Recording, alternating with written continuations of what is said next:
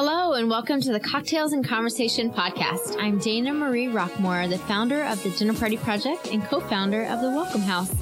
I'll be inviting intriguing guests over to my home to chat about some of my favorite things: cocktails, story, the Enneagram, and rest. Hey friends, thank you for listening in once again. Your time to listen to these incredible stories is much appreciated, so it does not go without notice. Thank you so much for being a part of Cocktails and Conversations.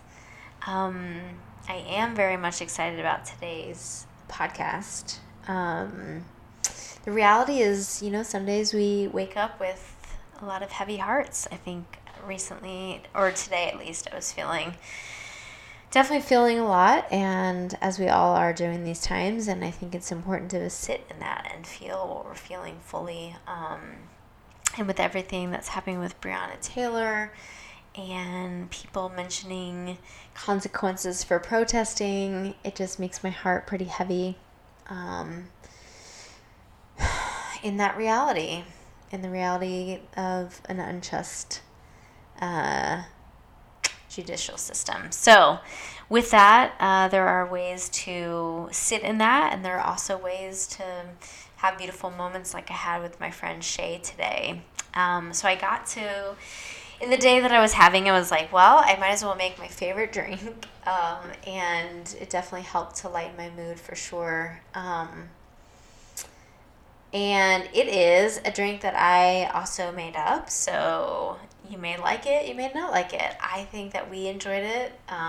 It's definitely different and very fruity. So if you like something that's citrusy and delicious and strong, then hopefully you will like an apricot and orange whiskey sour, which is, of course, my favorite cocktail. A whiskey sour. We started with a full ounce of Treaty Oak Ghost Hill bourbon, and then we added a half an ounce of orange liqueur and a half an ounce of apricot liqueur, and then we added an ounce of fresh squeezed lemon juice. You could do a half an ounce to an ounce depending on how tart you like it. From there, of course, there was a couple dashes of bitters and then an egg white. And so I doubled that recipe, shook it all up. I've been doing something recently that's like shaking it for 30 seconds with no ice and then shaking it for about a minute with ice. It just helps with the frothiness of the egg white. So good. So grateful for it. So if you are listening along and want to make the cocktail that we're drinking, that is the one. An orange and apricot whiskey sour. So good. So good.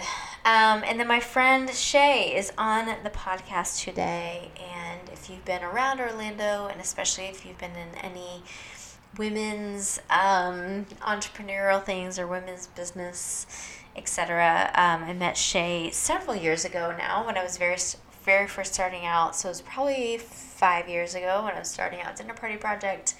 And she was doing something called We Venture, so I connected with her at that time, and have since seen her do a lot of different things within Orlando. But she is currently engaged in empathy, and how does that play into especially the workplace, which I think is incredibly important. How do we see one another and acknowledge, and how to operate in bringing everybody to the table with their own feelings and how they operate, and acknowledging and honoring people in that regard. So Shay has done a lot of work in the empathy realm and a lot of different realms, growing businesses to social media, marketing, etc., and trying to put women businesses on the map and elevating them. So excited to sit down and share a drink with her. So I hope that you will enjoy, and hope you're enjoying whatever you're sipping on. Hey, Shay. Hey, Dana.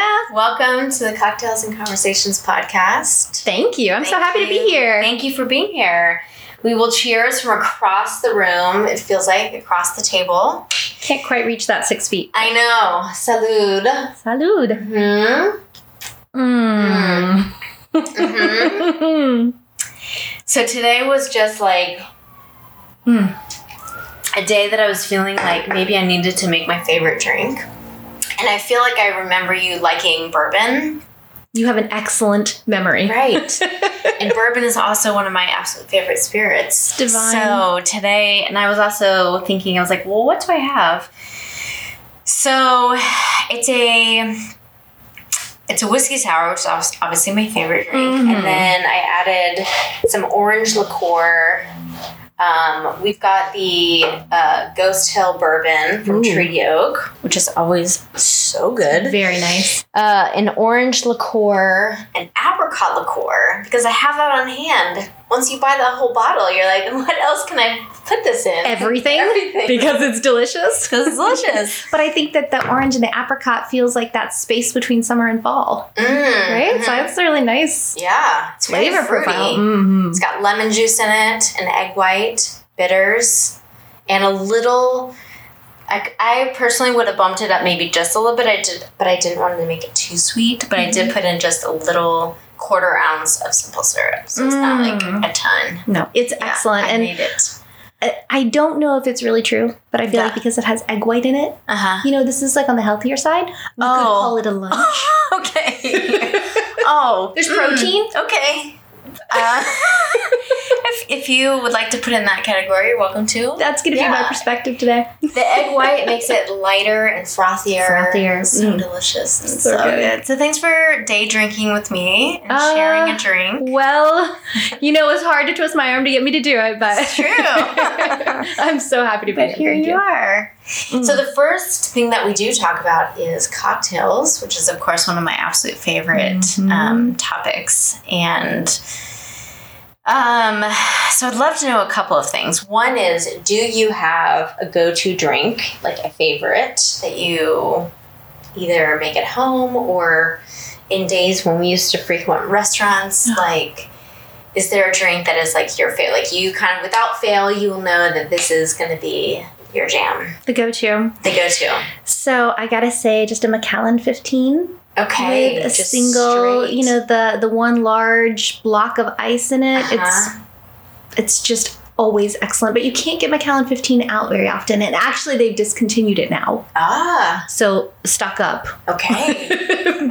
But yeah, that was my go-to. Where do you find this? Or they're not producing it anymore? They're not producing it anymore, and I just found that out a few weeks ago. So I'm kind of like panicking and trying to buy up all the surplus I can find. I think that ABC is out, but Total Wine all ABCs? I think so. Okay. Because, ABC will order something in for you if their location doesn't have it. Right. And they cannot. Because they're not doing it anymore. They're not. And so I think Total Wine has a few. Okay. So those will make really nice gifts for the Scotch drinkers in your life. Because Macallan 15 sits between... Can I geek out on Macallan for a second? Yes, it's over here. Okay, excellent.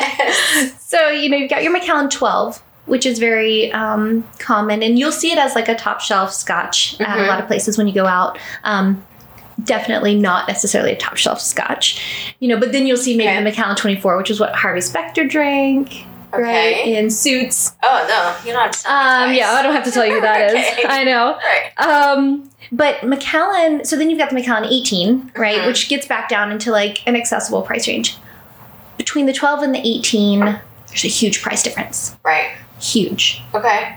And a huge taste difference. So in comes Macallan 15. Right. And you get that huge taste difference from 12 to 15 without the price difference. So the 15 to 18 flavor is pretty close, but the price is very different. Okay. So really the 15 is like the affordable, accessible, best taste of Macallan. Okay. And I think they've realized very accessible. And I think it's just right. not good business for them anymore. So I'm super bummed. Fair enough. Of all the things to lose in this year of 2020, that is another thing to lose. And all for the love of all things holy. Wow. Yeah. I didn't even put it in that bucket, but now that you frame it that way, it makes perfect sense. Yeah. I think there's days when you kind of realize, like even this morning, I was just kind of feeling all the feels from some things that are happening in our world. And sometimes it's like you have to feel the feels, feel like the losses, and even something like that where it's like that's your favorite drink and it might not be accessible anymore. Yeah. And that sucks. Yeah, I was talking to a girlfriend yesterday, and she's able to move in that place now where she's starting to have gratitude, for the pain and the suffering and the loss. And she's starting to see the light at the end of the tunnel, and that light is brighter, right, than the one before. And I said, I gotta be honest, like, at the end of 2020 was looking pretty amazing. Right. Like, best year of my life, amazing, not being exaggerative. Right. So I'm not fully there at the, like, super grateful for all the suffering yet. And I just don't think it's a good idea to rush it. No. Yeah. I think that we can also hold both things together, right? So we hold the loss and then we hold the gratitude together. Yes. And so we have to be, I think, reminded of like something as beautiful as like a tiny little drink, just like being grateful in like finding those things to remind ourselves that all is not lost. A lot of things are lost. That's right. Which is a heartbreak, but all is not lost. And so absolutely it is. Yeah. Absolutely. It's a way. You have to, we have to, like, obviously, and feel the things when they come, and then also make a plan to keep our head above water. Yes. And we're all figuring it out kind of in these wild times. That's why we need each other too. Yeah. Right. Because then we don't get stuck in one place. It's crazy. We get inspired or encouraged. Yeah. Wow. We just took like a really big side tour.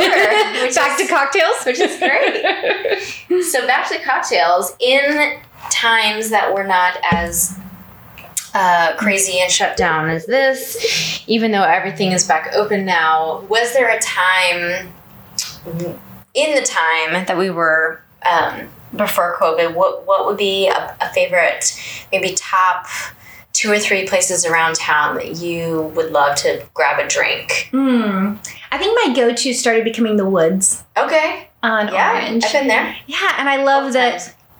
They would serve, they had my Macallan 15. Right. Which was awesome. And then I don't know if you ever went, I think it might have been like Tuesdays or something, but they would serve some very crisp, thick cut peppered bacon. Oh. With the drinks. And so you just get like a tumbler and it would have some bacon strips in it. Real salty, and then you drink it all down. Okay. All right. Yeah, had some really good networking meetings there. The Rusty Spoon. Oh, yeah, I loved their patio. Man, and I guess right at the end of 2019, beginning of 2020, I started spending a fair amount of time in College Park since I just moved there. Yeah. And so I found that I really loved Rustique.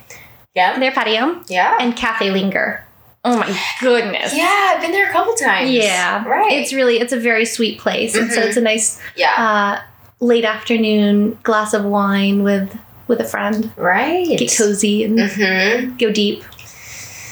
Those are good spots. And some of them exist and some don't exist anymore. I know. Yeah. How about you? Where were you frequenting the most? What did you love? Oh gosh. Probably the Sunroom was my favorite. Guest house and Sunroom. Are they side by side or? Yeah, so they opened probably a year ago-ish. Obviously before all these things happened. But yeah, so they are kind of like the sister bar to the Guest House. They share a wall. Gotcha. And then love the Guest House. Obviously been going there for a million years. And then they expanded with like the Sunroom is like a huge portfolio of cocktails. So Guest House is wonderful because it has beer, wine, spirits, cocktails. Right. And then Sunroom is like mainly focused on, they have like, I can't even tell you, it's probably like more than 50 options for cocktails. I think your skin just started glowing. Oh yeah. I was thinking about, I had a grasshopper there. It was either early this year or at the end of last year or something like that. But anyway, I just, love that place. I really love the bar at Domu. They have great cocktail program. They're very accessible. So they're like $8 to $10, $8 to $12. It's incredible. Yes. Yes. And wings, and maybe I'll wait for ramen, or maybe I won't, but my gosh. I just love being there. I don't know. So there's some good spots around town. Orlando has amazing places to gather and be Hanson's. Mm-hmm. So many good ones. Yeah.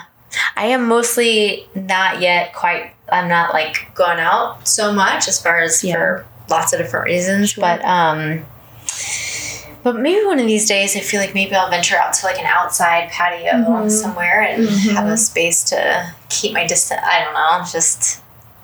It's just a weird time where we have to make these decisions, right? We've never been in this space before. Yeah. So crazy. Okay, so we could talk about that probably all day, but we will move on to story, which is everyone has a completely different story, and we don't really choose where we're placed onto the universe. We're just kind of like put in we don't choose our family of origin. We don't choose our DNA. We don't choose our socioeconomic status. We don't get to choose anything. Mm-hmm. And then from there, we're all trying to figure it out. Yeah, right. It's so true. Right. Or maybe we did choose it. I don't know. I like to play with the idea of like, what if before I came, I chose this path and this journey and these people and these challenges and these joys? I don't know. I can't think before that. Right.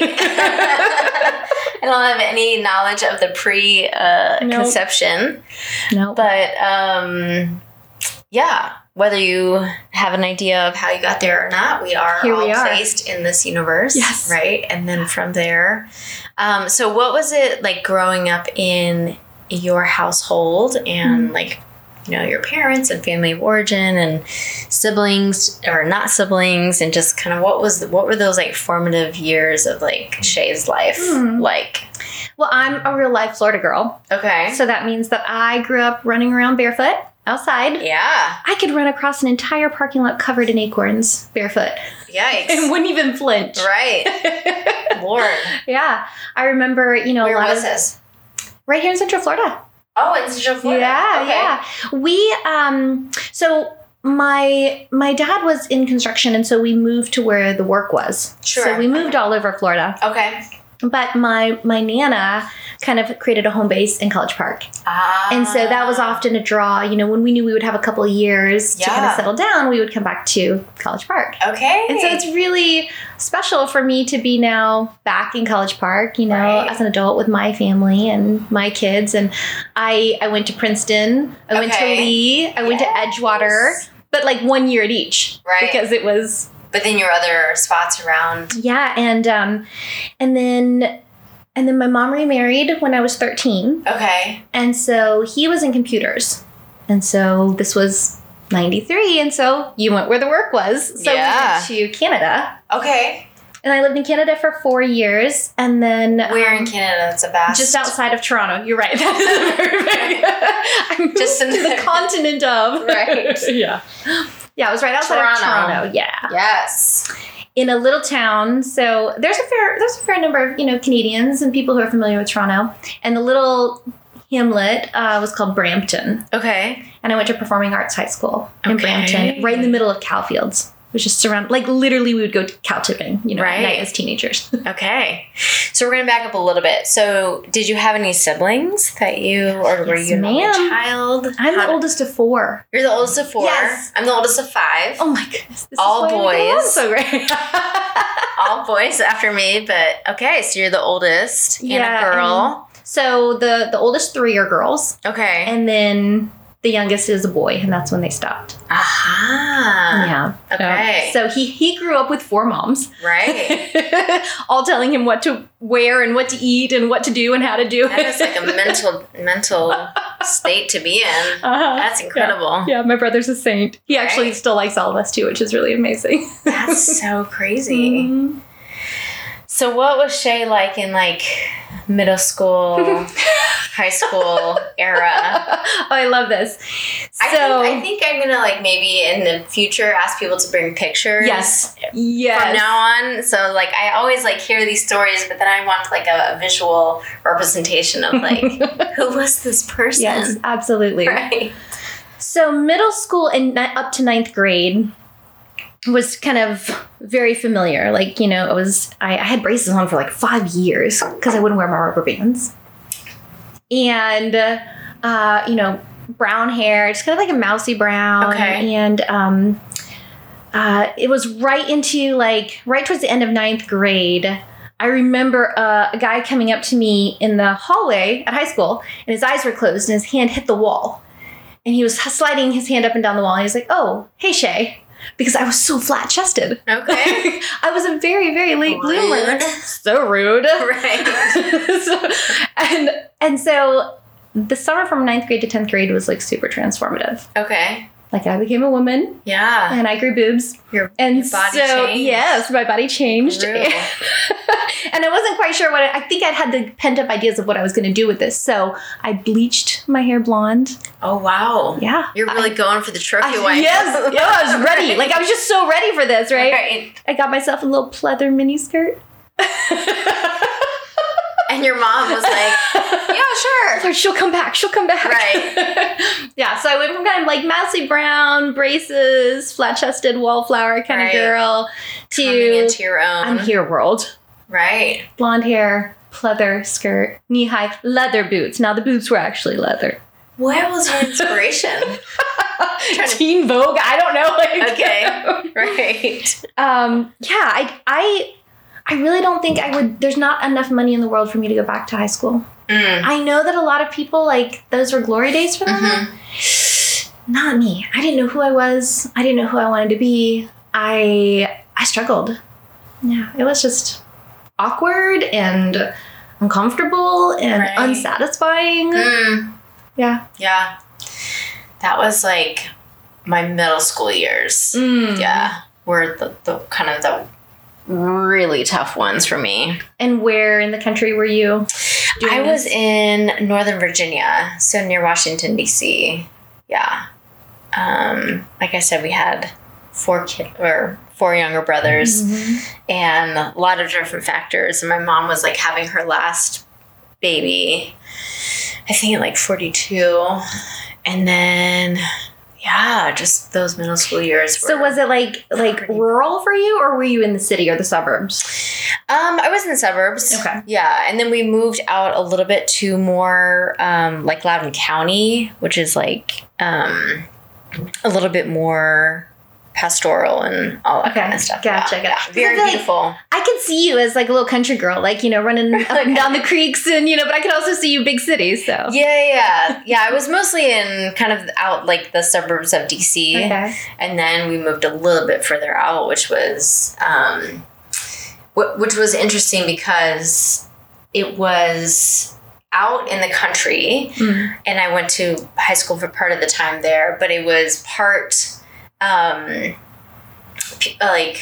senators and like people of DC area, blah blah blah, and so they would have their big homes out, and they would have like estates with like horse farms and like stables and all that, and then you'd have like real country folk, and so it was like this very interesting mashup of cultures, you know, like literal farmers with like overalls and the whole thing, and then you've got people that are like doing dressage and like worlds that I know nothing about, and I was like very much in the middle / like we didn't have like a ton of money growing up, so I was just trying to like, you know, you're just trying to navigate figure out where you fit in the world and what the world's made of. What a great exposure to such a variety and broadening your horizons. It was.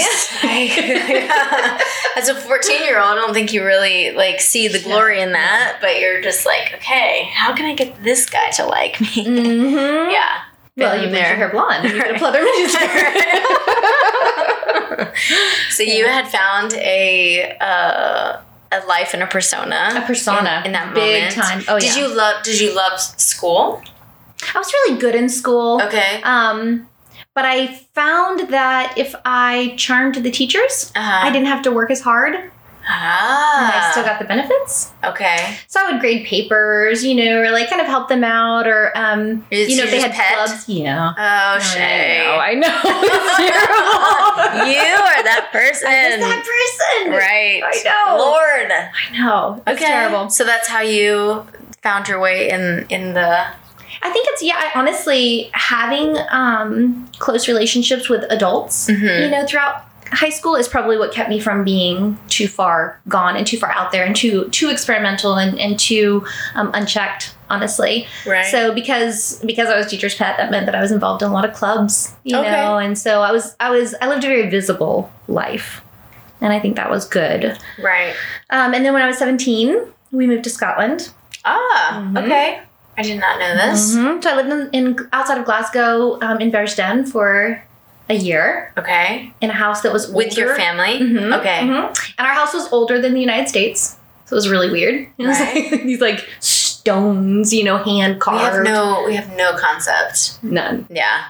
We have no concept of what antiquity and like culture. Right. we think that we have culture in America, but there was a lot of culture. A lot of culture. In Glasgow. A lot of history. Yeah. And that was the year that Princess Diana died. Passed away, yeah. And so, we were on the Scotland side, and it was only a month after we had arrived there. Oh, wow. And so there was a great divide. It was interesting. When we lived in Canada, that was during the referendum where Quebec wanted to leave the rest of Canada and be its own country. But of course, Quebec is, they're surrounded, right, by all the other provinces. Right. And they also hold the hydroelectric plant. Oh, okay. Which supplies like 90%, and that's a bad figure, but a lot, right, of Canada's electric. And so it was, the tension in Canada was very thick, and there was, people on one side or the other on that situation. Oh, a polarized like either for or against it. Mm-hmm. Oh, I think I've Have you ever experienced that before? Yeah. So that was a key kind of takeaway from my experience of living in Canada, right? Of like, this nation divided. And then moving to the UK and Princess Di passing away, there was another, nation divided, right? Like they either loved her and vilified England and especially the Queen for, the royal family's treatment of Diana, right? Or they were very like, Diana was not a good representative of the royal family or, So again, that country, like, it was interesting. Like the grief and the tension was so thick. You could like cut it with a knife in the air for a couple months. And looking back, experiencing that as a teenager, I think was formative in who I am now, right? When I encounter that kind of controversy, that 50-50 split where there seems to be no middle ground. How do we engage as humans, like on one side to the other side? I had to learn how to... Where we are right now. Exactly. It's crazy. Yeah, I had to learn how to make relationships in those types of environments, which was probably really helpful. So what was the next steps after high school? I wanted to become a reconstructive surgeon. So I wanted to go to medical school. And it was going to be really hard to go to medical school in the U.S. because I had Canadian high school credits and Scottish high school credits. And so halfway through my senior year, my mom sent me to Orlando to live with my grandmother in College Park. Okay. Which is why I went to Edgewater and graduated from Edgewater for one whole semester. And so Edgewater had to do the hard work of translating my credits from Canada and Scotland to U.S. credits so I could apply to med schools in the U.S. Okay. So I applied. I got in at Florida State and chose Florida State, but I was also accepted into UMKC's 6-year med program where you're like working on cadavers your first year. Which I was like, that would be so cool. Lord. I know. Right. For the certain personality type. For a certain... Yeah. But I chose Florida State. Okay. Because when I got to Edgewater, I fell in love. Like... The plot thickens. Yes. Like, that whole movie thing where, like, you see the stranger across the room, everything goes silent, and everything freezes, and, like, the boom happens throughout your being. So that happened. Okay. So I was not leaving Florida. Fair enough. Were you going with somebody, or were you just staying in Florida? So we started dating, and I went to Florida State for their pre-med program. Right. And then he was at UCF and transferred up there. Yeah, so that was my first love. Okay. And that's my son's father. Okay. And so we got married. We decided after some time at Florida State, we left right before we graduated. Oh, very interesting. To go into ministry. Oh. Yes.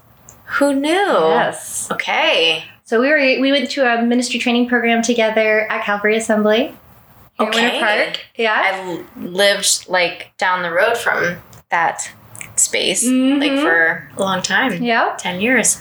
Wow. Yeah. Yeah. That's crazy.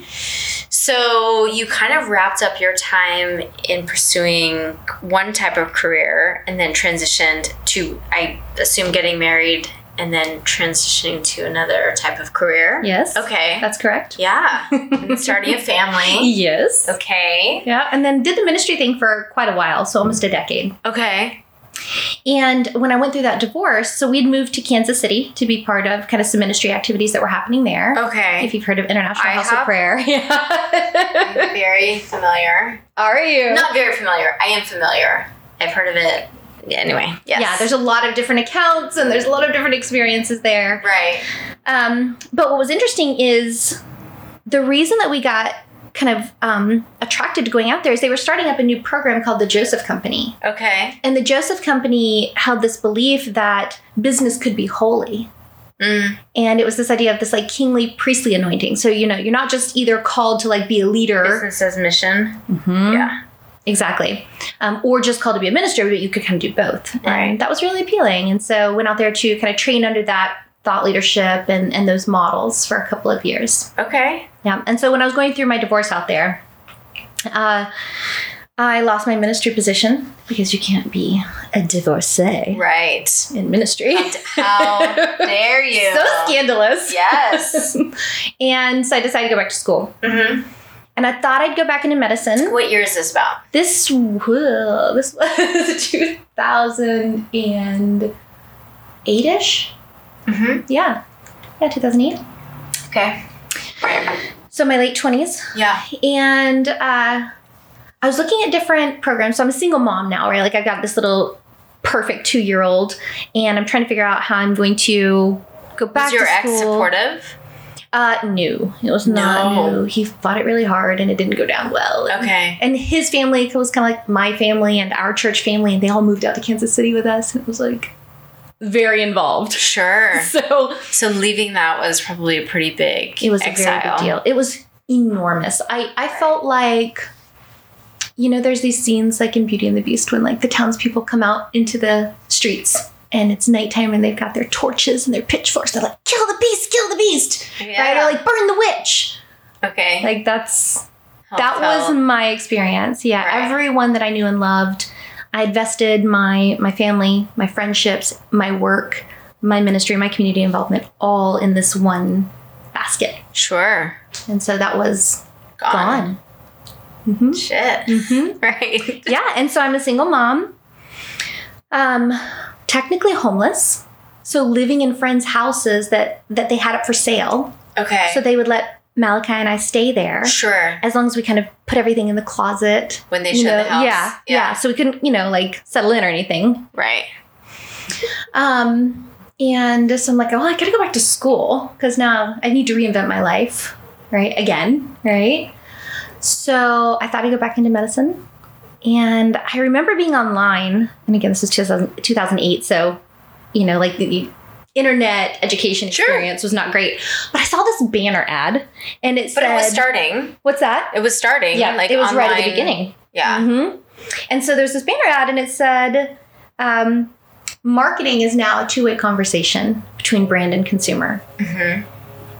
And for the whole decade that I'd been in ministry, people were always like, why didn't you go into marketing? Why didn't you go into marketing? And I was like, because it's manipulative and, one way. And it's just trying to get you to buy. Yeah. Right. I didn't like anything that it stood for. Right. But when I saw this banner ad, it was from Full Sail. Aha. And I was like, whoa. And I felt this lightning bolt go through my head, through my body.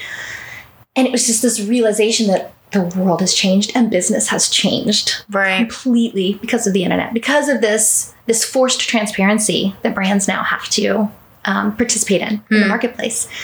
And I was a little bit familiar with Full Sail's reputation, so, I felt trustworthy. And it was close to Orlando. Yes, exactly. Now, I was in Kansas City at the time. Right. But it was your Nana still here? That's right. Yes, she was. Yes. And so it was kind of like, that's a place from home and that feels safe. Yeah. And so I decided to go get my internet marketing bachelor's degree. Who knew? I know. Okay. One of the first 100 ever. Okay. Such a guinea pig. Right. Whoa. Okay, tell me again what you majored in? Internet marketing. Internet marketing. Yeah. Okay. In around 2008. Yeah, I started the program in 2009. Okay. Yep. And then how was that experience for you? Amazing. Amazing. Oh my goodness. I think like if we could all go back to college or university as adults, we would love it so much more. Yeah. Learning is amazing, and those are such rich learning environments. I think that there's a lot of distractions. You know what I mean? When you're younger. I think it's pretty insane though that like in my experiencing with my family, there wasn't really any pressure, which I feel insanely grateful for. But it's like once you get to high school, you're almost grooming for college, and you're grooming to pay an exorbitant amount of money. Yes. You have no life experience. Unless you're insanely privileged, you haven't traveled the world, you haven't seen anything, you don't know. I mean, at 16, you're supposed to like make these huge decisions, commitments. Yeah. Pay 60 to 100 to whatever to invest in something.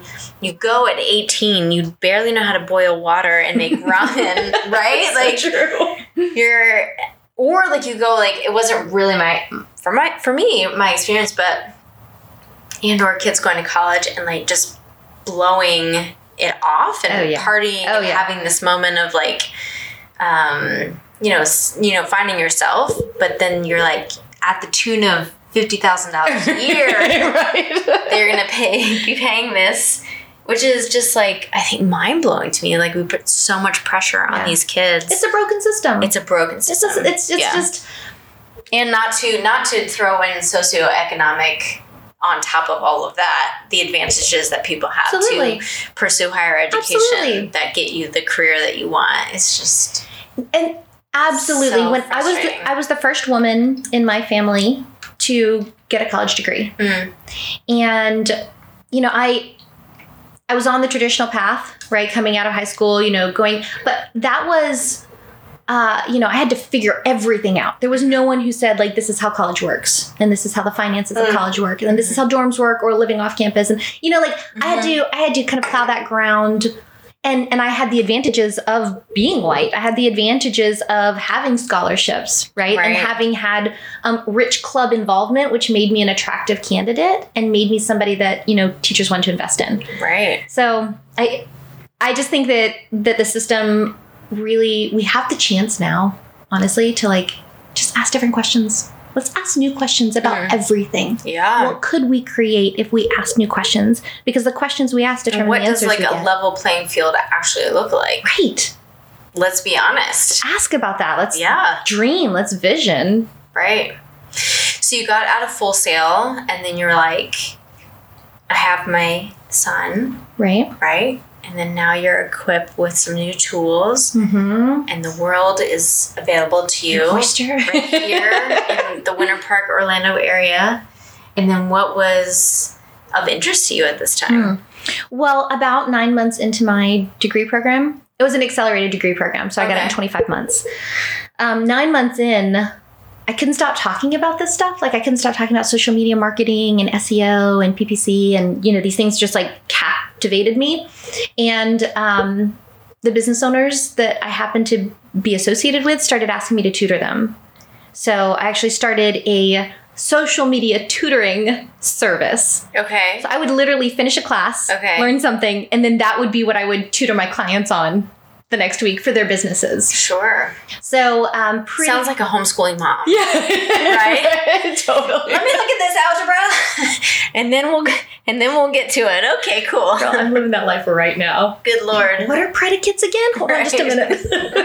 An adverb. I've heard of those. I know those are a thing. Those are things. They describe something, but let's move on.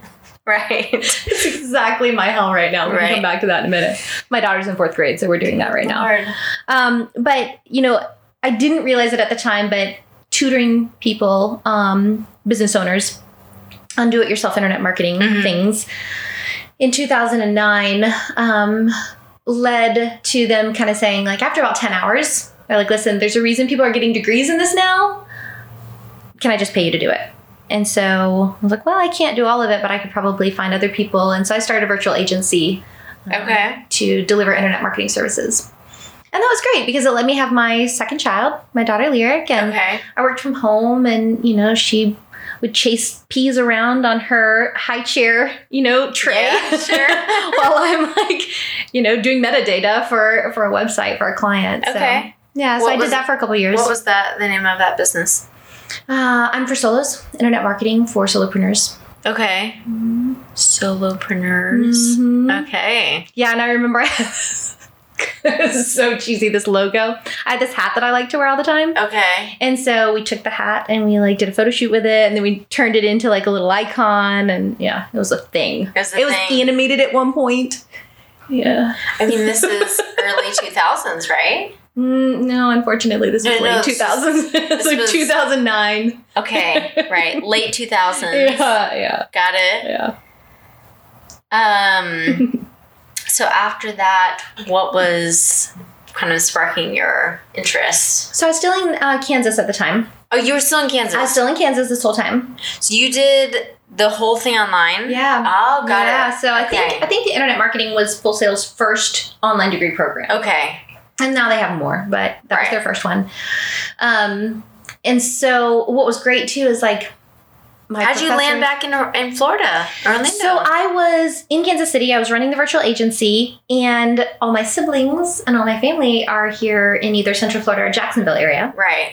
And, I'm the oldest of 4. And at that point I was not yet 30. Right. And so they're all in their early 20s, mid 20s, and they're starting to have babies and get married. And I was like, oh, I'm missing out on these really important things with my siblings. Yeah. So I wanted to move back to Florida. And in proximity to them. Mm-hmm. You're never going to get this time back. Exactly. Right. Exactly. Yeah. And because I'm the oldest of 4, and you might feel this too, I feel a little maternal over them in some ways. Mm-hmm. I was a big part of taking care of them and raising them and helping them become humans, so I wanted to be there for these special times too. And so there were some agencies in Orlando, and this was in Orlando. This is the time. So this was 2012. Okay. And this was the time when a lot of web development agencies were starting to say, we made a bunch of money in project work, but that's, once you do someone's website back in 2013, you didn't do it again for 5 more years. Right. And so they were looking for recurring revenue streams, and internet marketing was the magic, wow, that's an ongoing daily, monthly service that we could bill for. And social media. Right. So that falls under that whole umbrella. And so they were looking for people who actually were trained in it to help them convert their web development agency into an entire digital agency with digital marketing services. So that's how I got to Orlando, and that's how I got to know a lot of people as I started helping various agencies in town to build out content marketing offerings or internet marketing departments within their agency, kind of CMO for hire service through agencies. Okay. Yeah. Got it. Mm-hmm. It was a blast. Yeah. So you landed back in the Central Florida area around 2012? January 1st of 2013. I was driving into town on New Year's Day. Okay. So very much back in town, and then back around family, which is a huge blessing and a huge, I think, being so far away is a real, for me, a disadvantage, being so far. I have most of my family is here in Central Florida. Mm-hmm. Yeah. So that's very important. It really is. Yeah. Being tethered. And then how has that led into your current ventures and all the things that tell us exactly. I know that I've known you for a couple of years, several years now, through We Ventures. Yeah. And then a couple different things. Yeah. And then, so I was asking, what is the current, your current, passion, and then your current kind of thing that you're pursuing at this point? I knew when I got into Orlando that I didn't want to run an agency. Mm-hmm. That there's some inherent flaws in the marketing agency business model that just don't appeal to me.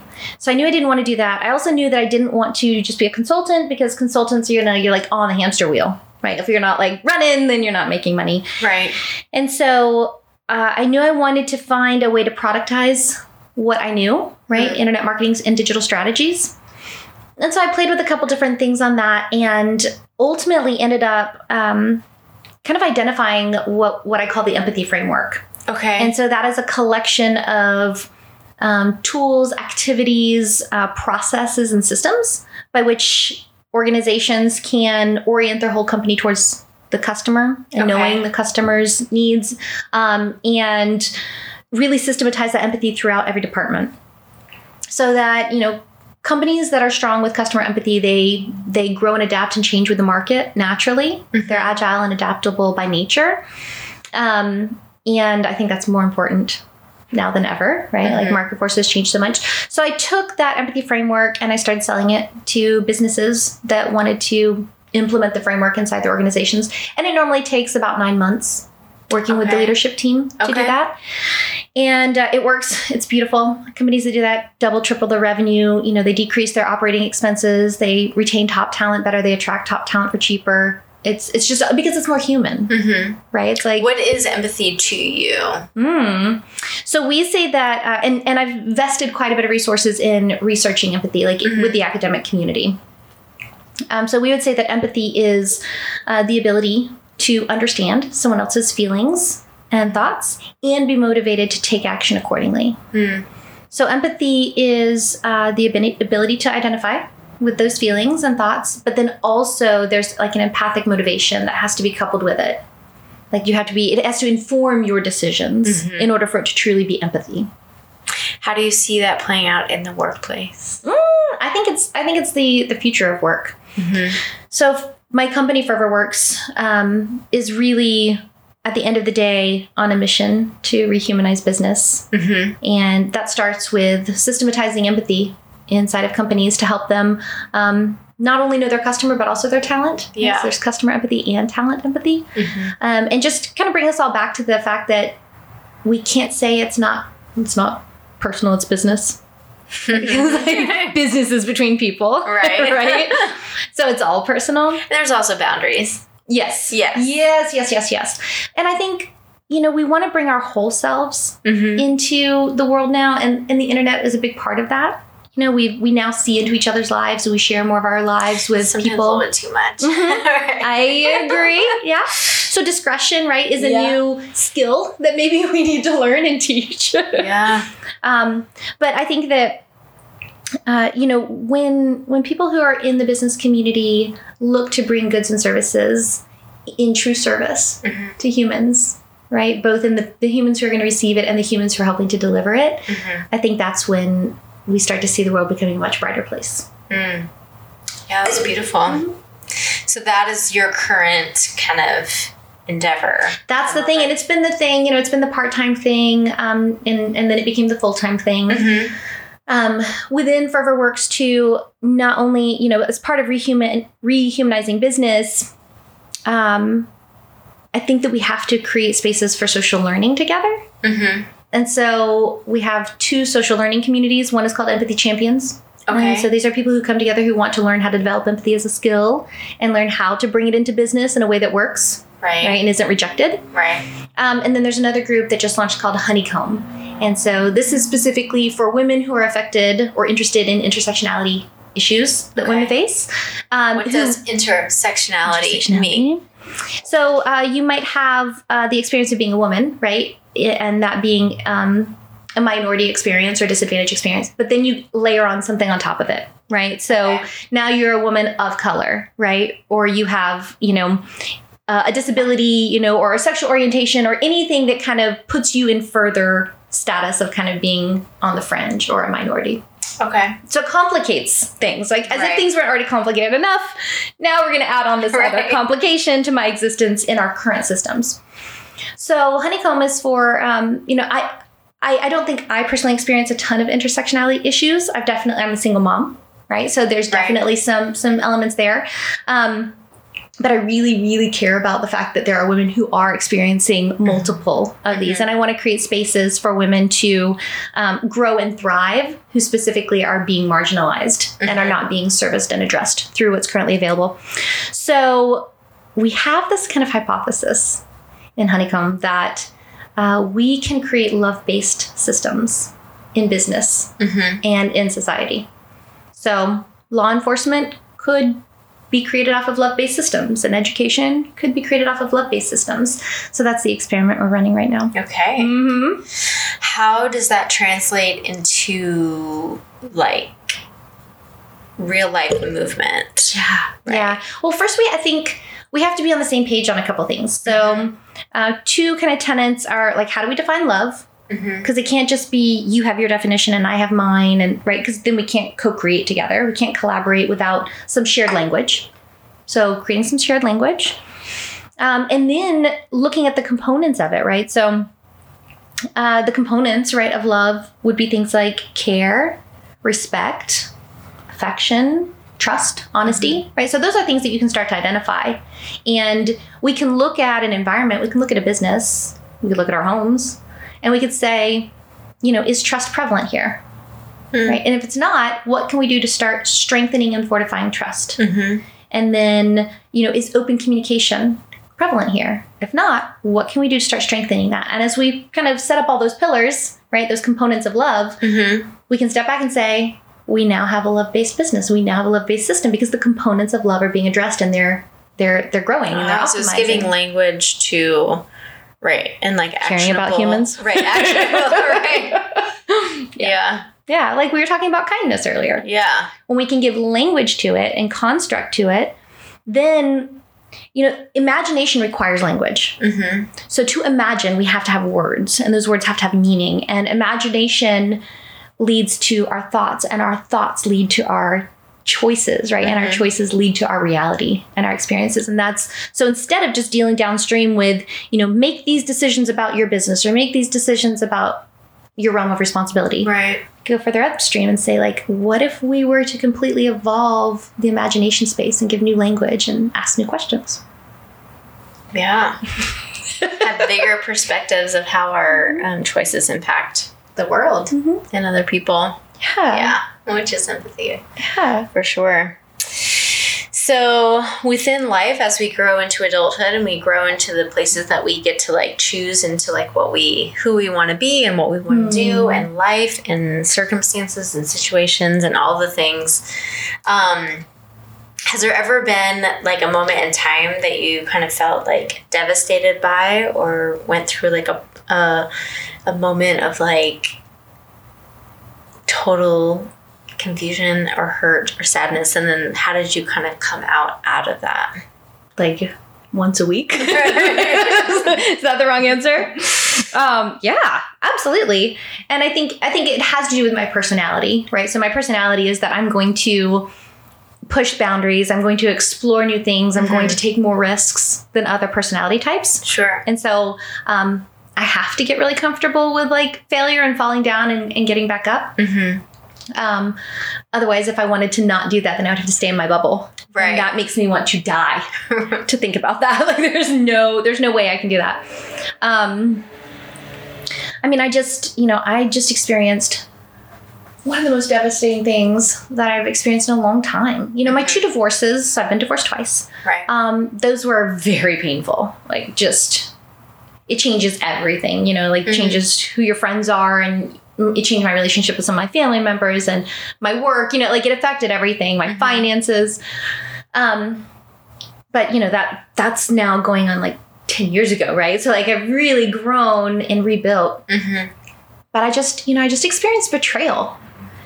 And I can't really say that like as an adult that I've really experienced that, especially in a way where I didn't see it coming. Right. And it wasn't something like where I can look back and say, well, maybe I shouldn't have done this, and maybe I should have done that, and maybe I should have known, like there's none of that. It out of the blue. Literally left field out of the blue, right? Definitely doesn't feel at all like a karma thing, like I had this coming, you know what I mean? Like nothing like that. And I have this definition of success on my refrigerator. I think it's from like a Vistage group or something. And it says, success is, and it lists this long list of things. And it's things like, winning the admiration of children, right? Like it's these beautiful ideas of what success is. Sure. And the only negative thing on that definition of success is to endure the betrayal of false friends. And it just like, that's what I'm doing right now. I'm learning to endure that and finding finding space for authentic forgiveness, and truly blessing them and saying, like, coming to an authentic place inside myself. Like, I can say it out loud. Right. Doesn't mean it's true. It doesn't mean I feel it inside, right? But to come to that place of, like, my goal in recovering from that is to get to the place where I can say, I truly want the best for those people, right? I truly want the best for this human, and mean it and feel that it's true. And allow yourself also that space to say, also, I'm not there yet. I'm not there yet. Right? I'm not there yet. Right. And that's okay too. And I mean, obviously it is a process. I'm not trying to interrupt your story. No, it's good. But, yeah, I think that it's also okay to say, like, I know that I would like to be this person, but I also know, like, where I am right now, and I have to give myself time to grieve. Yeah. Also that's, like, a big part of it, to say, I'm not going to gloss over this and pretend it was nothing, but to say, this is a huge loss. It's a huge loss. And I'm not ready to just gloss over it and move on, right? No, and this is a person that I talk to every day. Sure. Right? And so I still have to break the habits of, like, this one good thing happens, and I think to, talk to that person about it. And so, and this is not a romantic thing, just to clear that up. It's not a romantic relationship. But a business partner is a pretty, like, when you're coupled in that way, there's a lot of tethering, right, to somebody else. Oh, big time. So. I mean, you're tying your finances, your hopes, your futures, your family's well-being, like, all of that is vested together. So, I think that when I was in my 20s, I had this idea, and even it started, at my blossoming age, where I was like, oh, I have this idea of who I want to be, right? And externally, I'm just going to make it happen. I'll bleach my hair blonde and put on the fluffy skirt, right? Or whatever that vision is. Right. And I've learned through life and a lot of pain that, there's the external work of becoming who I want to be, and then there's the internal work of becoming who I want to be, and that it truly is a becoming. And because it's a becoming, I'm not the former person. I'm also not that ideal person. Sure. Right? Like, so we're always in process. Yeah. And just like, and sometimes it changes along the way, right? It does. It does. And so can I give myself permission? Can I give you permission to just be in the messiness ongoing, right, as we journey towards our hopes and dreams? Sure. Super quick side note. Have you read Michelle Obama's Becoming? No. Is it so good? It's so amazing, number one. And number two, they have, I think it's on Netflix, they have, like, a special of her becoming, like, it's, I guess, kind of tethered to the book or whatever. But both are amazing. Really? Yeah, but I just thought that. Which one should I start with? The book. The book? Oh, always the book. Always the book. Right, always the book. Yes. I am a gigantic reader. What did you glean from that? Like, how did it change you, or what stays with you throughout the day? I mean, I think just, like, her resilience and her grace through it all, and This episode of Cocktails and Conversation is brought to you by the Dinner Party Project. The Dinner Party Project is all about connecting humans around the dinner table. Right now, we are mostly based in Orlando, Florida. Whether it's joining 7 strangers in an intimate setting around a dinner table, or sitting in the street of Orange Avenue with 100 others watching flamethrowers, we love helping people feel connected to others and their city. We also offer private parties, so if you have a birthday, anniversary, team building dinner, or corporate event coming up, we can create a custom, memorable event that you and your guests won't soon forget. We also help brands connect with their consumers by exposing their product in an elevated way to their target demographic. So if you live in the Orlando area and haven't joined us yet, what are you waiting for? We can't wait to hear your story around the dinner table. For more information, you can visit us at thedinnerpartyproject.co. I mean, we touched on that very slightly, but just the realities of that not, like, we don't have an even playing field. And so for her to reach, like, the places that she had with just the motivation to be excellent, coming from, like, a very working class neighborhood in Chicago, I don't know, it was just completely inspiring to me. And just, like, the way that she led with dignity in the office that she held for 8 years and the dignity that her family held. Yeah. I'm just getting chills right now thinking about it, but it's just, I really loved like her story and just the optimism that they both led with and that they, I feel like brought into the office, you know. We have the choice. Like we can choose to frame things in pain and negativity, right? Or we can choose to try to frame things in a way that's empowering and elevating. Yeah. We get to choose. And I definitely do not choose the latter all the time, right? Sure. Like it's definitely a process. But when I choose kindness, love, generosity, forgiveness, right? Like others, when I choose that, it goes better for me. And I think part of that is like seeing the beautiful story of her parents, like how her parents taught her that, right? Really? And so the reality is that we don't know things unless we're taught and modeled them. And so it's just beautiful and important to know like how important parenting is, right? And to invest in the next generation is only, you know, like I had parents that loved each other and me like for 42 years, right? And so that was incredibly empowering and incredibly important. And I think that and her life was obviously very important, and how much it is important to I don't know, hopefully see people and parents see the value of investing in your family, which I think is like the number one.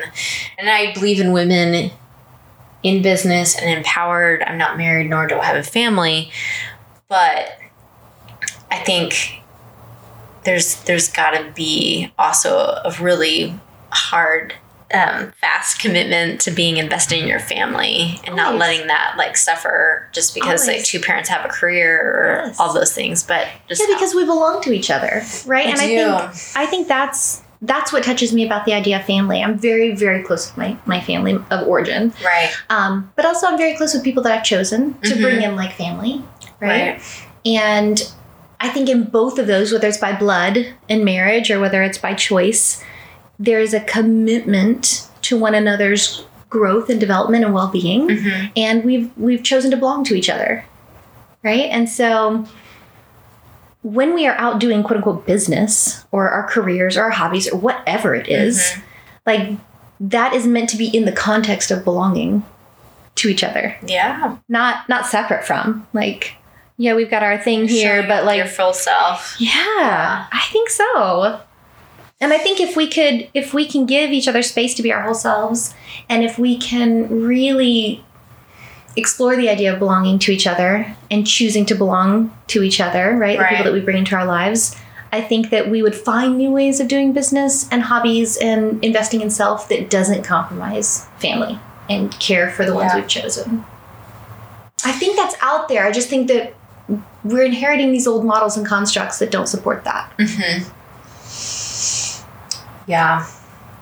So we're going to flip the switch a little bit. Okay. And the next question is there a time in your adult life that you have felt like a lot of pride in, or a moment that you said, like, I've worked really hard for this and I see the fruits of my labor, and this is something that I feel totally like surprised by or happy with, or like, was there a moment of pride where you just kind of looked back and said like, wow, I pulled this off? This past weekend, I was at Siesta Key with my kiddos and with my boyfriend, and there were two moments. One, I was in the waves with my daughter. Her name's Lyric. She's in 4th grade, and we're doing the homeschool thing. Right. While I'm trying to like completely rebuild my business. Right. You know, in the middle of a pandemic. But we were jumping in the waves, and she started singing the song. She was like, "Mommy is my best friend. My best friend is mommy." And I was like, oh my God. This is like, I'll share with you some other, you know, like wins and things that are important, but it's those types of moments where I'm like, okay, like my existence matters. Like for something important. Yeah, exactly. And in a way that's like truly deep and soulful. And then my son, he's turning 16 soon. His name's Malachi. And we were walking back from walking on the beach at night. And he's, you know, he's a 16-year-old guy. He's not super into physical affection with mom. And I reached down and I just took his hand. and we were just holding hands and walking. And it was the sweetest moment that he was fully engaged in it. He wasn't just obliging. He was enjoying this. And I'm starting to realize that the more I can facilitate those types of experiences, everything else just falls into place, right? Like, I am very proud of what we did with We Venture. You know, taking an SBA grant, which is there for the government. It's not there for, like, the people, right? Taking a grant and having it hosted by a university, right? Who's there for, you know, its own purposes, not for women business owners, and turning it into what we did for the years that we had We Venture. I'm very proud of that. That was really beautiful. I'm really proud of the work that I did at the Blackstone Launchpad with Dr. Cameron Ford at University of Central Florida in the Student Entrepreneurship Center. Created an entire, like, community volunteerism kind of movement in their coaching program for students. And I'm really proud of the empathy framework, you know, taking ideas and turning it into intellectual property. And the day that those posters showed up at my house, I got the kids out and I'm like, look what I've been working on for years. Yeah, you know, and my book, Radical Customer Empathy, you know, like when I got that first copy, I'm like, oh my God, this represents 3 years of effort and intention and work. So I'm definitely really proud of those things. But I don't know, like, that moment of playing in the waves and walking hand in hand with my teenage son. Yeah. Girl, I'm most proud of that. Right? By far. Yeah. Well, I think it's been such a pleasure to see you over the years, being able to, like, pursue the things that you want to, and championing women, I think is super important. Kind of like you said, like, things that haven't, like, been done before in old frameworks, is still in 2020 or 2020 is things that we're still like happening and a part of, and just being, like, having, like, strong women at the table is becoming a little bit more of a norm, but not the total norm. So, and soft men, like honestly, like, I just want to see us all bringing our whole selves to the table. And I think there are some people who are called to, you know, are men, and helping them to kind of find their way home to their emotions and their feelings and their intuition and their thoughts, right? Like, that's really important. We really need that. I'm called over here to help women, right? Like, find their voice and find their seat at the table. But I think the real promise and hope is that, like, we all get to bring our whole selves together. Right. We're all in the range of this spectrum. Right? Yeah. So the beautiful thing is that we can all land somewhere, and no range is better than the other, right? And so it's this beautiful, like, the way that we are collective. It's created, together. We need all of the. This is a perfect segue, but we need all of the createdness on all the scales to be able to function in a society and to function health, you know, in health and.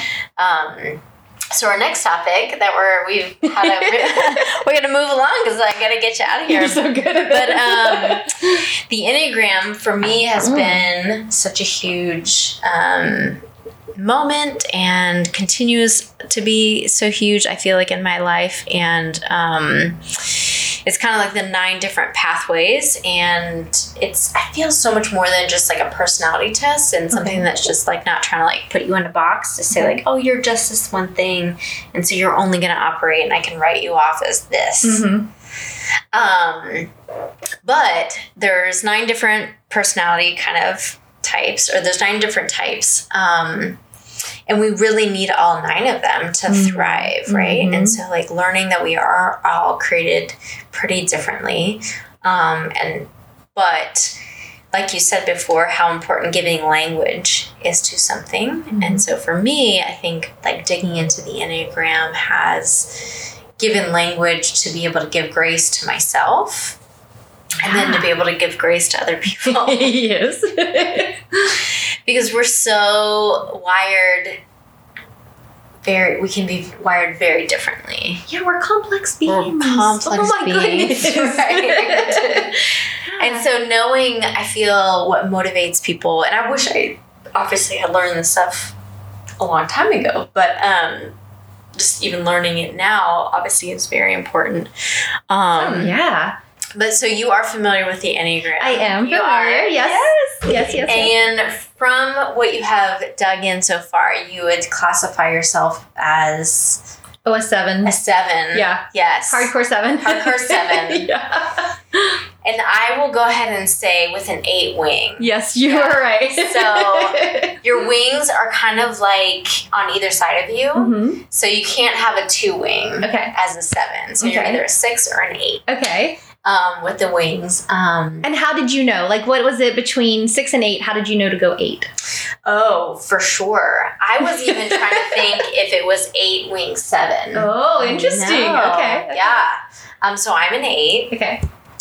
So the 6 is the loyalist. Mm. So the loyalist has. So we have attributes on either side. Mm-hmm. It's kind of like holding hands with kind of either number. I like that. So your 1 number kind of is important to nail down because it gives a lot of groundwork for the reasons why we do things and just the internal motivators and our internal kind of like body types.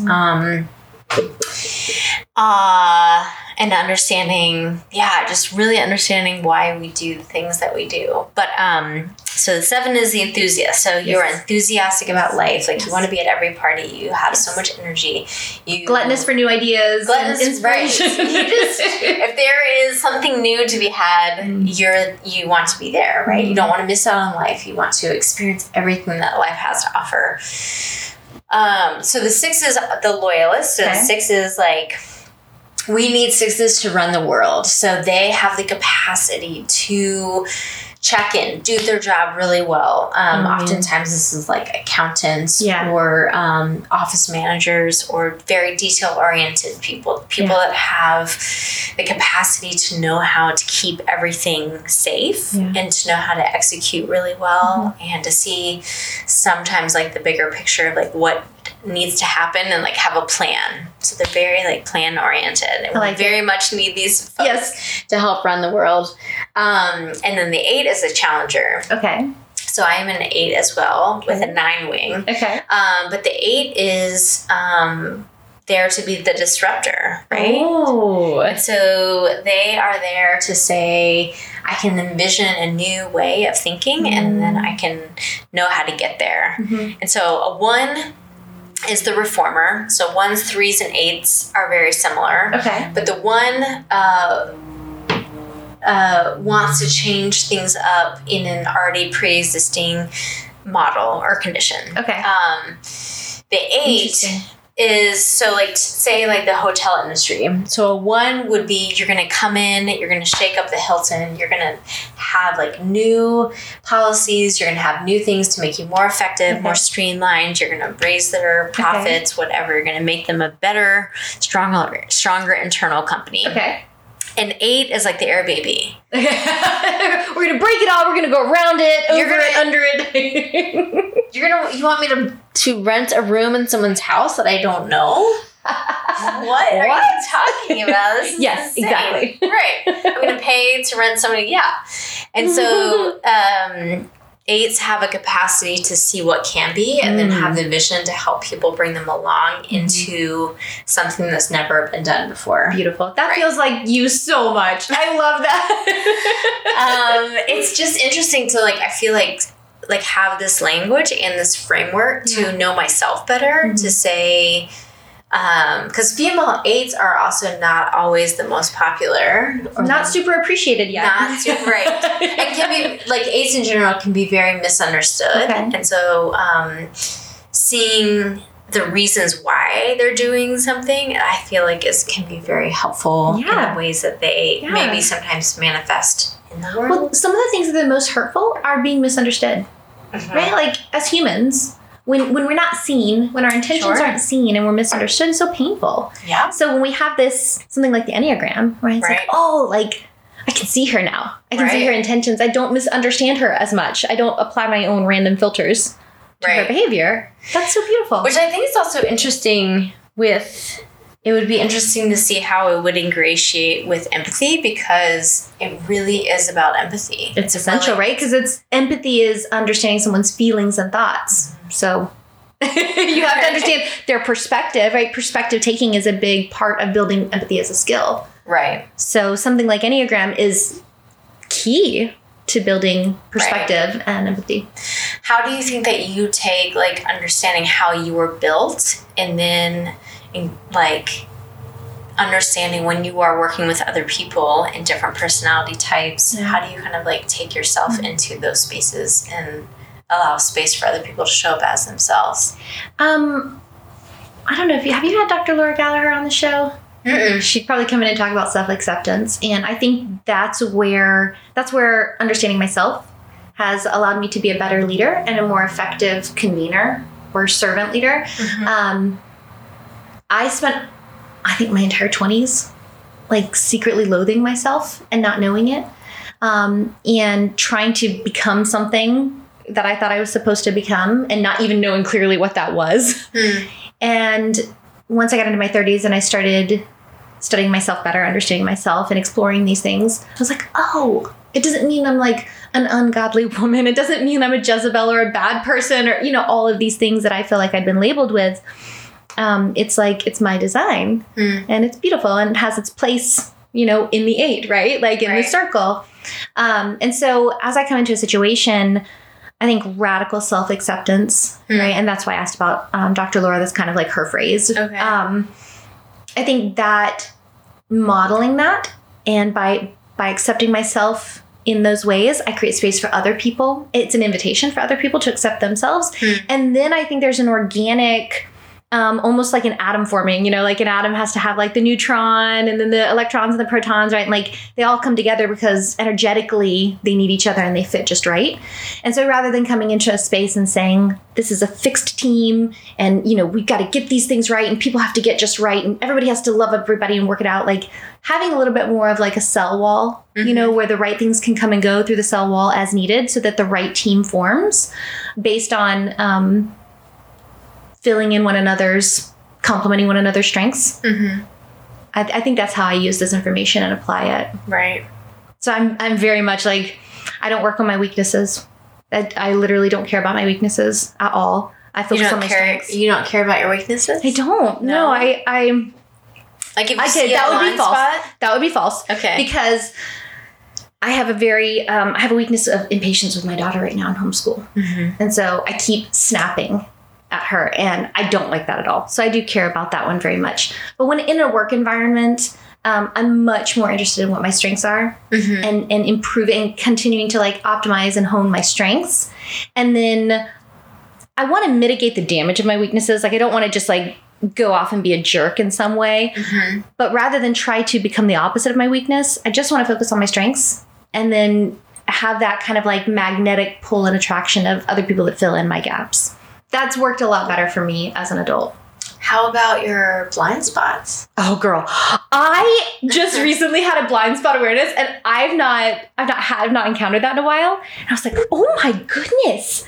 Like it was there the whole time and I didn't even see it. That was terrifying, right? Because like I just turned 40. I would hope that I would be more aware, but I think I'm going to keep having them my whole life. And I think that's where those close, intimate relationships come in. So while somebody at the supermarket or somebody from another department, could point out a blind spot, like there's not a lot of affinity or trust built up with that person, right? So like, I don't know that I'm going to take it into my being, but when my partner, right, or my friend or my family or somebody points something out, that's when I really listen. And for some reason, I think in our culture, we tend to do the opposite. We tend to like discount what the people close to us say about us.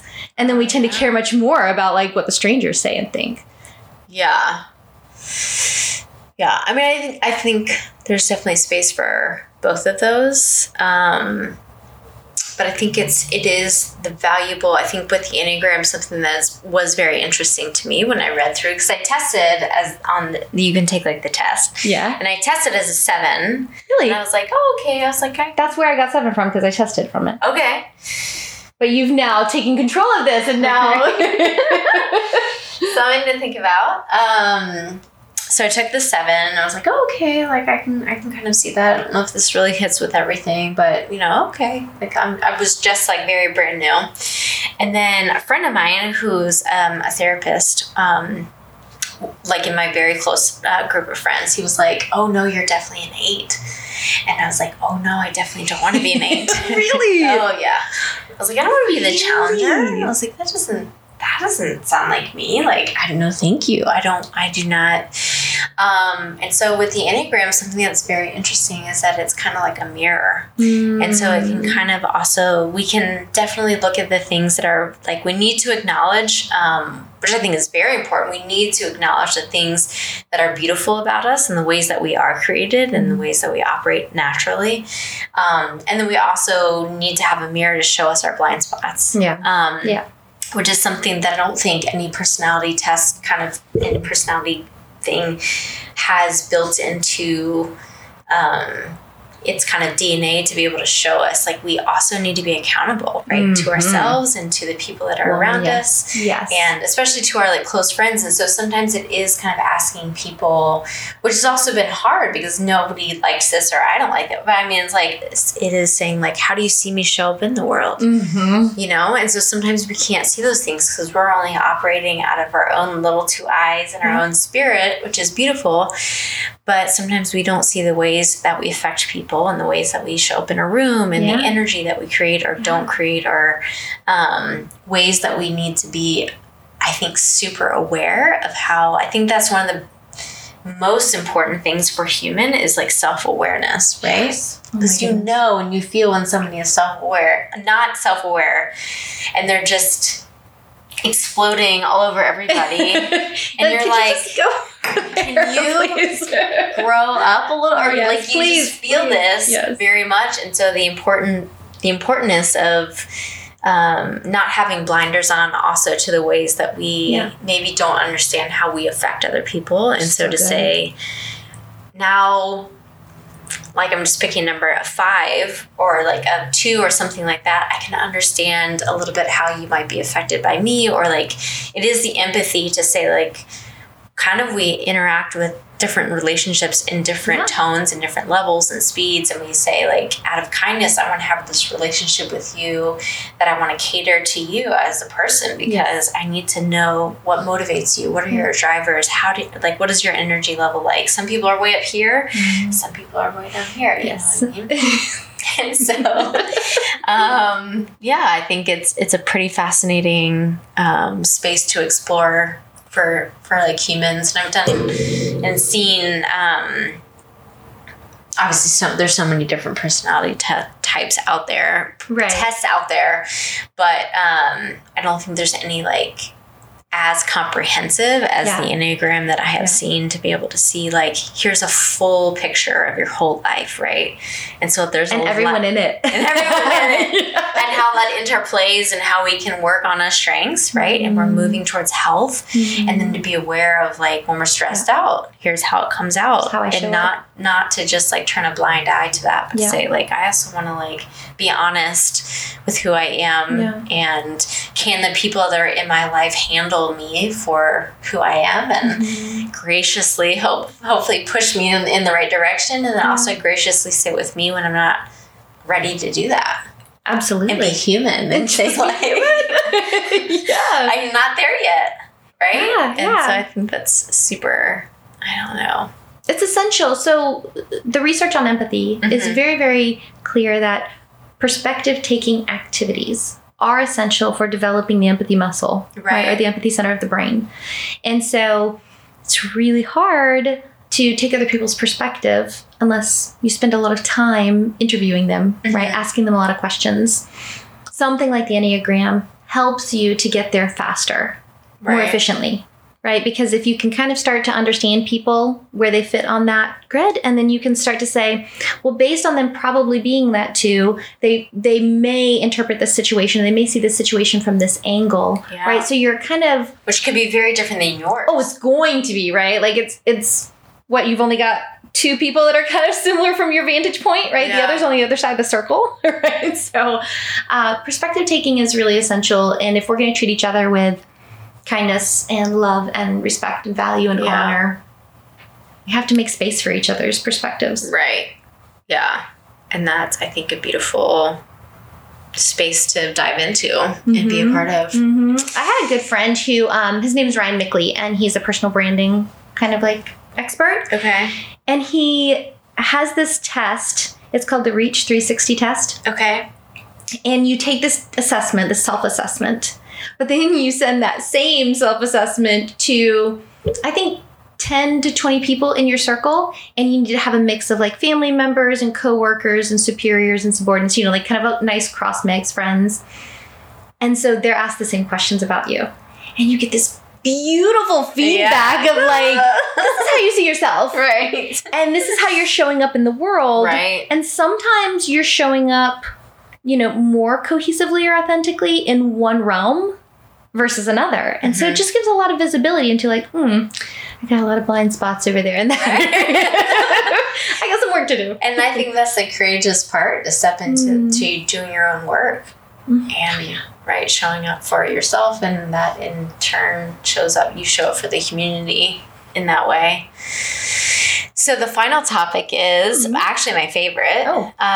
Which Best is for last? Best for last. This is my zone, girl. We could be here for another hour. But so the final topic is rest.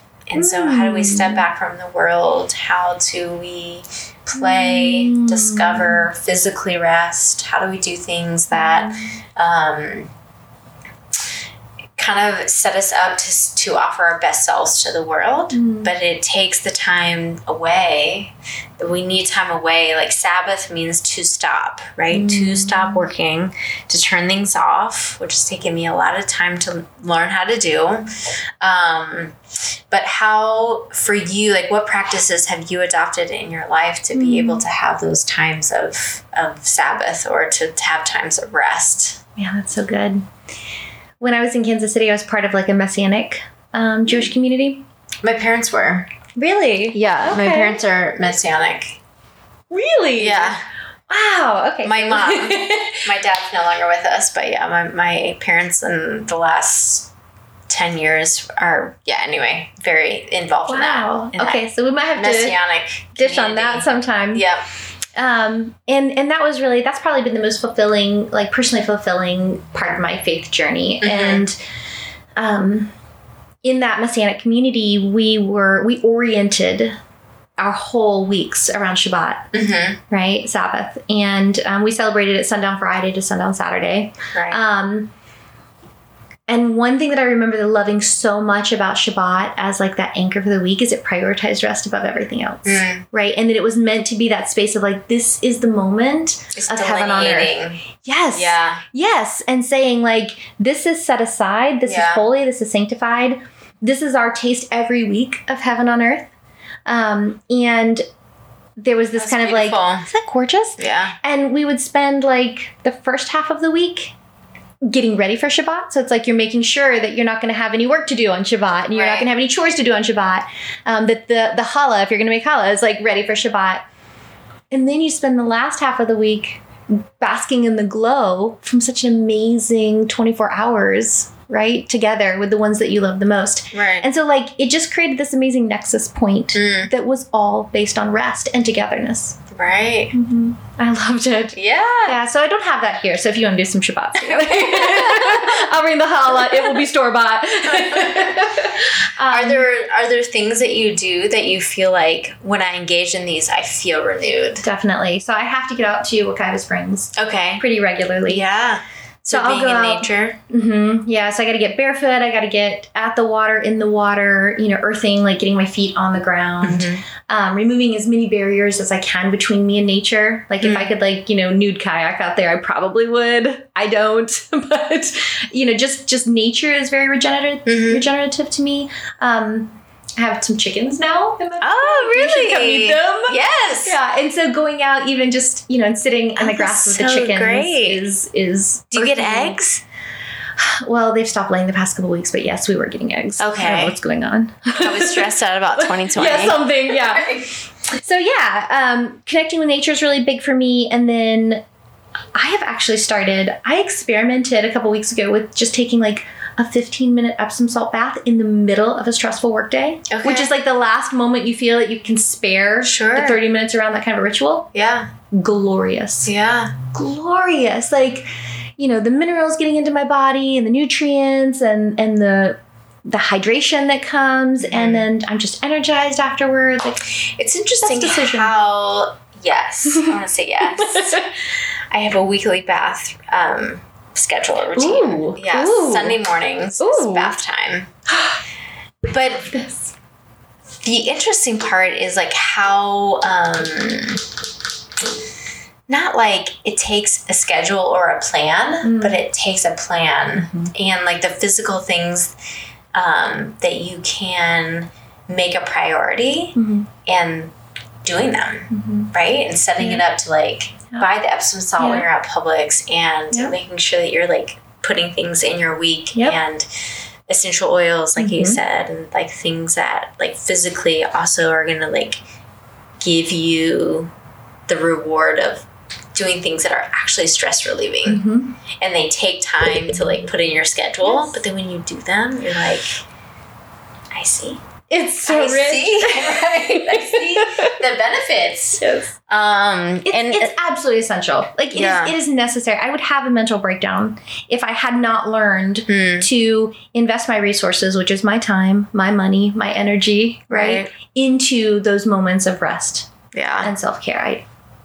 I wouldn't make it. It's been interesting, I think, even in the past 6 months of this time that we're in. And so there are a lot of things. Most of the things are very hard and unprecedented and all the things. And then the other part is I think that there's a lot of beautiful things that have come out of this and that will come out of it. And part of it is time, honestly. Just the beauty of time, like either to be with your family more, to be with yourself, learning how to be with yourself, having more time to sit in a hammock and read or like not get up in the morning.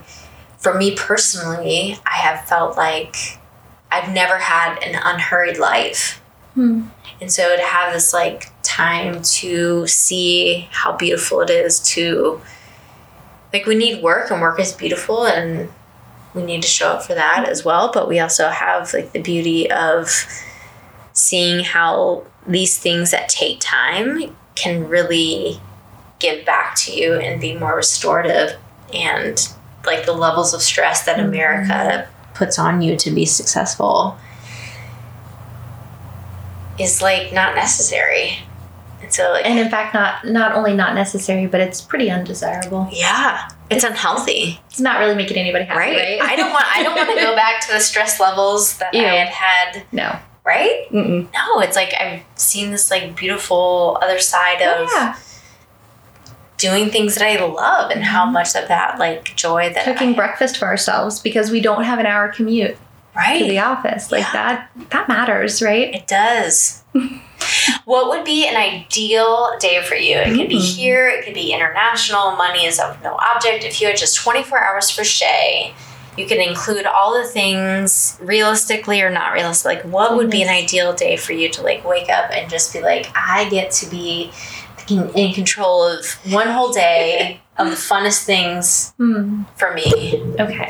It's really not going to be that interesting. I would definitely be in someplace I've never been before. Okay. So adventure is very important to me and travel is very important to me. Yep. You're 7. Yes. Exactly. It would be a new place. Right. Water would have to be involved. Ideally ocean. Ideally warmth. So we're probably talking, someplace warm and tropical would be lovely. Horses. Oh. No saddles. Beautiful. Just natural horsemanship. Maybe riding on a beach. Maybe swimming in the ocean on horseback. There would definitely be some really yummy things, like probably my Macallan 15. Okay. But not until the end of the day, right? Because I wouldn't want to dull any of my senses in any way, shape, or form. Like I want to like a nightcap. Yes, exactly. Yeah. That's beautiful. Yes, and it's a cloudless sky at night and full moon, and I decide to swim in the ocean maybe at night, which I'm scared to do, and I've done a few times. Okay. And probably like some like chocolate truffles, like nothing heavy on the belly, but just delights, of flavor and taste and texture. What else? I would probably do some singing and dancing. I'm realizing that this ideal 24 hours is alone. I have such wonderful people in my life that I love so much and I enjoy so much, and I'm with them all the time. Right. So I'm thinking like right now. Little space. Yeah. Sure. Yeah. And just, I finally got into the place in life where I like myself a lot. I really enjoy me. Being with you. Being with me. Yeah. Really. And as a 7, that was really hard to get to. Yeah. Sitting that was hard one. That was really hard. Yep. Sure. Yeah. But I'm there. So that sounds pretty nice. So a new terrain, an adventure, some water, some horses, some Macallan 15. Sounds pretty dreamy. It's kind of nice, right? Yeah. You can come. Okay. You can sit with me. Give you plenty of space, but one other person could be there, be around. You have to have that witness of the joy, right? To really make it complete. Yeah. So as we wrap up, is there a mantra or an MO that you live your life by that you would share with us? I've been doing a lot of online shopping lately. Okay. Not that it's a good idea, but I ordered, I don't know if you've seen these like custom perfume kits, like where like you fill out a big personality profile thing and all these things, and then they send you these bottles of perfume. Sure. And you mix them and you find like just your scent. Right. It didn't work at all. Okay. but you also create your own label. Okay. And so I was like, man, like, what am I going to put on my label of my scent? And I'm really intrigued by this idea right now that living by a love ethic is rich and purposeful and worthwhile. And so that's what I put on my label. Okay. And so living by a love ethic is really on repeat in my head. I wake up in the morning and I hear it. I go to bed to it, playing over and over in my head. And to me, it's this idea that the way that I've taken through research, the idea of empathy, which everyone disagreed on and had different ideas on and kind of pushed it off to the side, like you're born with it or without it. And, what place does it have in business anyways? I've given that language and methodology, right? So that it can like be used and brought into reality. I'm just there with love right now. Like I want to see shared language around love, and I want to see methodology, and I want to give the idea of love legs so that we can all start really implementing it, leveraging it, recognizing when it's present, when it's not. Right. So yeah, living by a love ethic. Living by a love ethic. Good one. Where would we find you online and in all your social media glory? Oh my goodness. So I hope this is not inappropriate, but we just launched Honeycomb. Okay. And so that's a membership community. So it's member funded, member managed, member run.